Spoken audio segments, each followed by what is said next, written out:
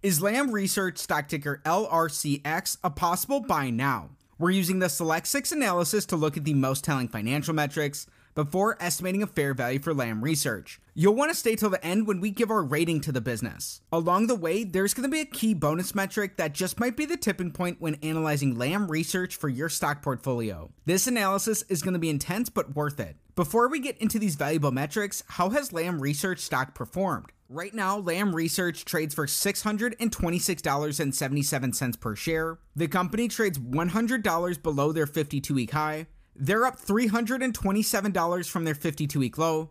There's some short interest with 2.5% of their shares sold short. Lam Research is a huge company. They have nearly an $83 billion market cap. Year to date, Lam Research is beating the socks off of the market. They're up 51%, while the S&P 500 is up just 12%. In the last decade, Lam Research is one of the top performing stocks. They're compounding at 29% annually. Other semiconductor stocks in this time are also among the top performers. Going back before the global financial crisis, in the last 18 years, Lam Research has compounded at 19% annually. Since 2014, they've really been beating the market. Right now, Lam pays a 1.14% dividend yield. Their average dividend yield over this time is added to the returns in their stock. But the burning question is, why should we be paying close attention to Lam Research? Lam Research manufactures equipment used to fabricate semiconductors. The firm is focused on the etch, deposition, and clean markets, which are key steps in the semiconductor manufacturing process, especially for 3D NAND flash storage, advanced DRAM, and leading-edge logic and foundry chip makers. Lam's flagship Kiyo, Vector, and Sabre products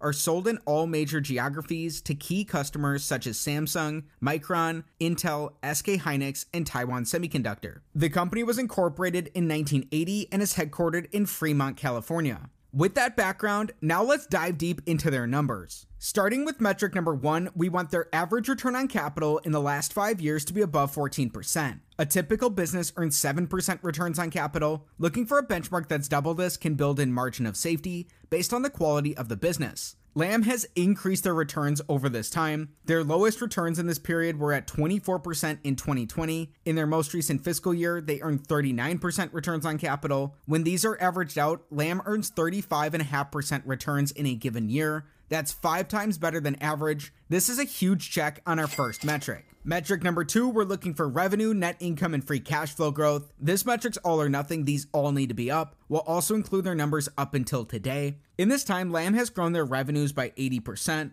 Their earnings have more than doubled, and their free cash flows are up 63%. This is strong growth across the board to support their high returns on capital. It's another check on metric number 2. Metric number 3, we're looking for earnings per share growth. This looks at Lam from the view of an individual shareholder. We learned their earnings, aka their net incomes, have more than doubled in our last metric. At the same time, Lam's bought back 11% of their shares outstanding. This increases the ownership percentage for existing shareholders in the business without them having to spend a dime. Almost as if Lam is making a partial acquisition of itself. It'll depend on what valuations these buybacks were taking place at. Thankfully, we're using 2 different methods to estimate Lam's fair value later in our analysis, so stick around for those to see if this created value or not for shareholders. Either way, with more earnings and fewer shares, their earnings per share have grown. This is another check on metric number 3. Lam's perfect to start. Metric number 4, we're looking for free cash flow per share growth. A similar situation here. Their free cash flows have grown by 63%. With 11% share buybacks, their free cash flows per share are up even faster than this. Another check here on metric number 4 means we're still perfect through 4 metrics. Can Lam keep this hot streak going? We'll find out right after we cover our bonus. Right now, Lam pays a 1.14% dividend yield, but is that supported by their free cash flows? That's what we're looking for as our bonus metric. In this time, Lam has grown their dividends per share in all of the last 5 years until today. They've also grown their free cash flows per share and their earnings per share over this time as well. In the last 5 years, they've easily supported their dividends using their free cash flows. They maintain a modest dividend payout ratio that even as these have grown, their dividend payout ratio is smaller today than it was in 2019. Lam supports their dividends through and through. This is exactly what we're looking for. It's a check on our bonus. In recessions, it's businesses with too much debt that can have the biggest losses or even go bankrupt. Metric number 5, we want their net debt, which is their total debt minus their cash and their short-term investments, to be below the sum of their free cash flows in their last 5 fiscal years. Lamb ended their fiscal 2023 with $125 million in cash left over on their balance sheet. It's great to see they have a cash position here. In the last 5 years, they've generated $15.3 billion of free cash flow, including $4.7 billion in their last year alone. That's huge free cash flow coming in with this cash position. Their balance sheet seems to be in strong financial shape. It's a check on metric number 5. Flawless through our first 5 metrics, let's find out if Lamb Research has what it takes to go 6 for 6 and be a perfect Select 6 stock. The big metric of them all, metric number 6, we want Lamb Research's average 5-year free cash flow divided by their enterprise value to give us a yield that's above 5%. If this is the case, this gives a slight risk premium to the yield of the 10-year treasury. It's the first of 2 different ways we'll use their free cash flows to estimate a fair value for Lamb Research. Right now, they have an $83 billion enterprise value. This accounts for both their net debt position and their market cap. It looks at Lamb Research similar to it being a private company. In the last 5 years, we learned they generated $15.3 billion of free cash flow. This means they generate just over $3 billion in an average year. When we divide that by their enterprise value, we get a 3.7% average free cash flow to enterprise value yield, right about in line with the yield from the 10-year treasury.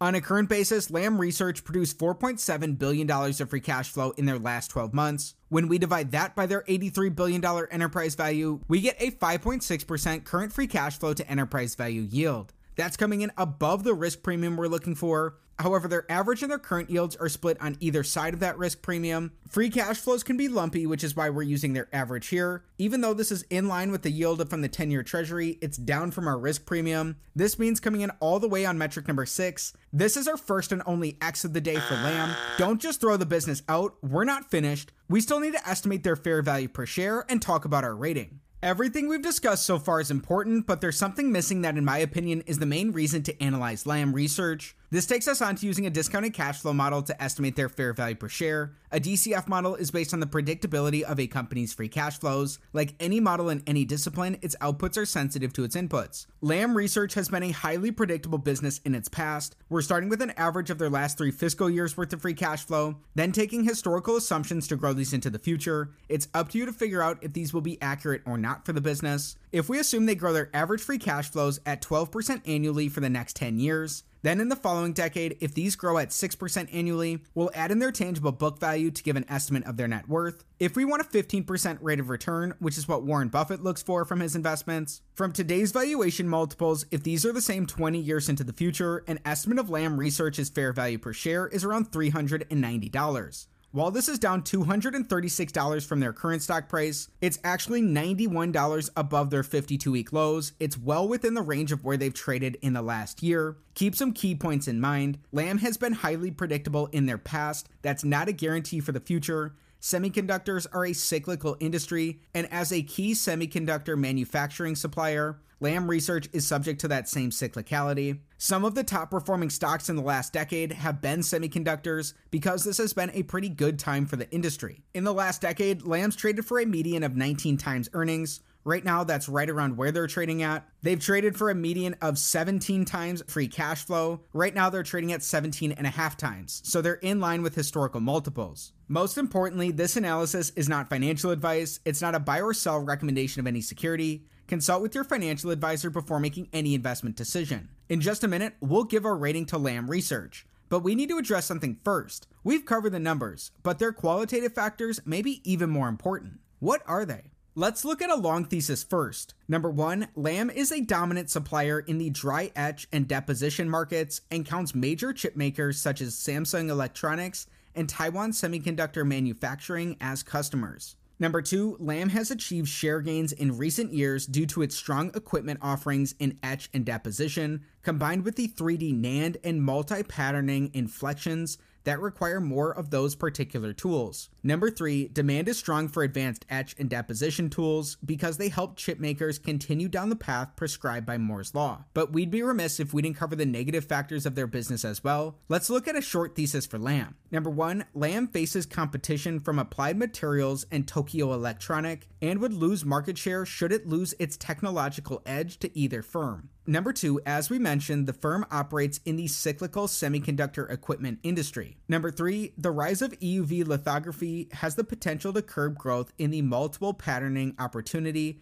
that has greatly benefited Lam in recent years. Those are some balance factors around Lam's business. Now let's talk about our rating. We've learned through analyzing Lam Research, stock ticker LRCX, the company goes 5 for 6 on our analysis, including checking our bonus. They have a lot of the signs of being a wonderful business, including high returns on capital, good growth, share buybacks, minimal debt, and lots of free cash flow. Right now, their average free cash flow is about in line with the yield from the 10-year treasury. On a current basis, it looks like it's above a risk premium we'd be looking for. Lam may or may not be attractive based on that. It's more about your particular investment goals. Keep in mind this isn't financial advice. When we performed our discounted cash flow analysis, from today's valuation multiples, if they're the same 20 years into the future, you believe those assumptions and you want a 15% rate of return, an estimate for Lam's fair value per share is around $390. That's more than $90 above their 52-week lows. It's comfortably within where they've traded at, even if it's below today's stock price. When we look at all the factors of our analysis, Lam looks like a great candidate for more research. If you enjoyed learning about Lam Research, like the video and subscribe to the channel for more.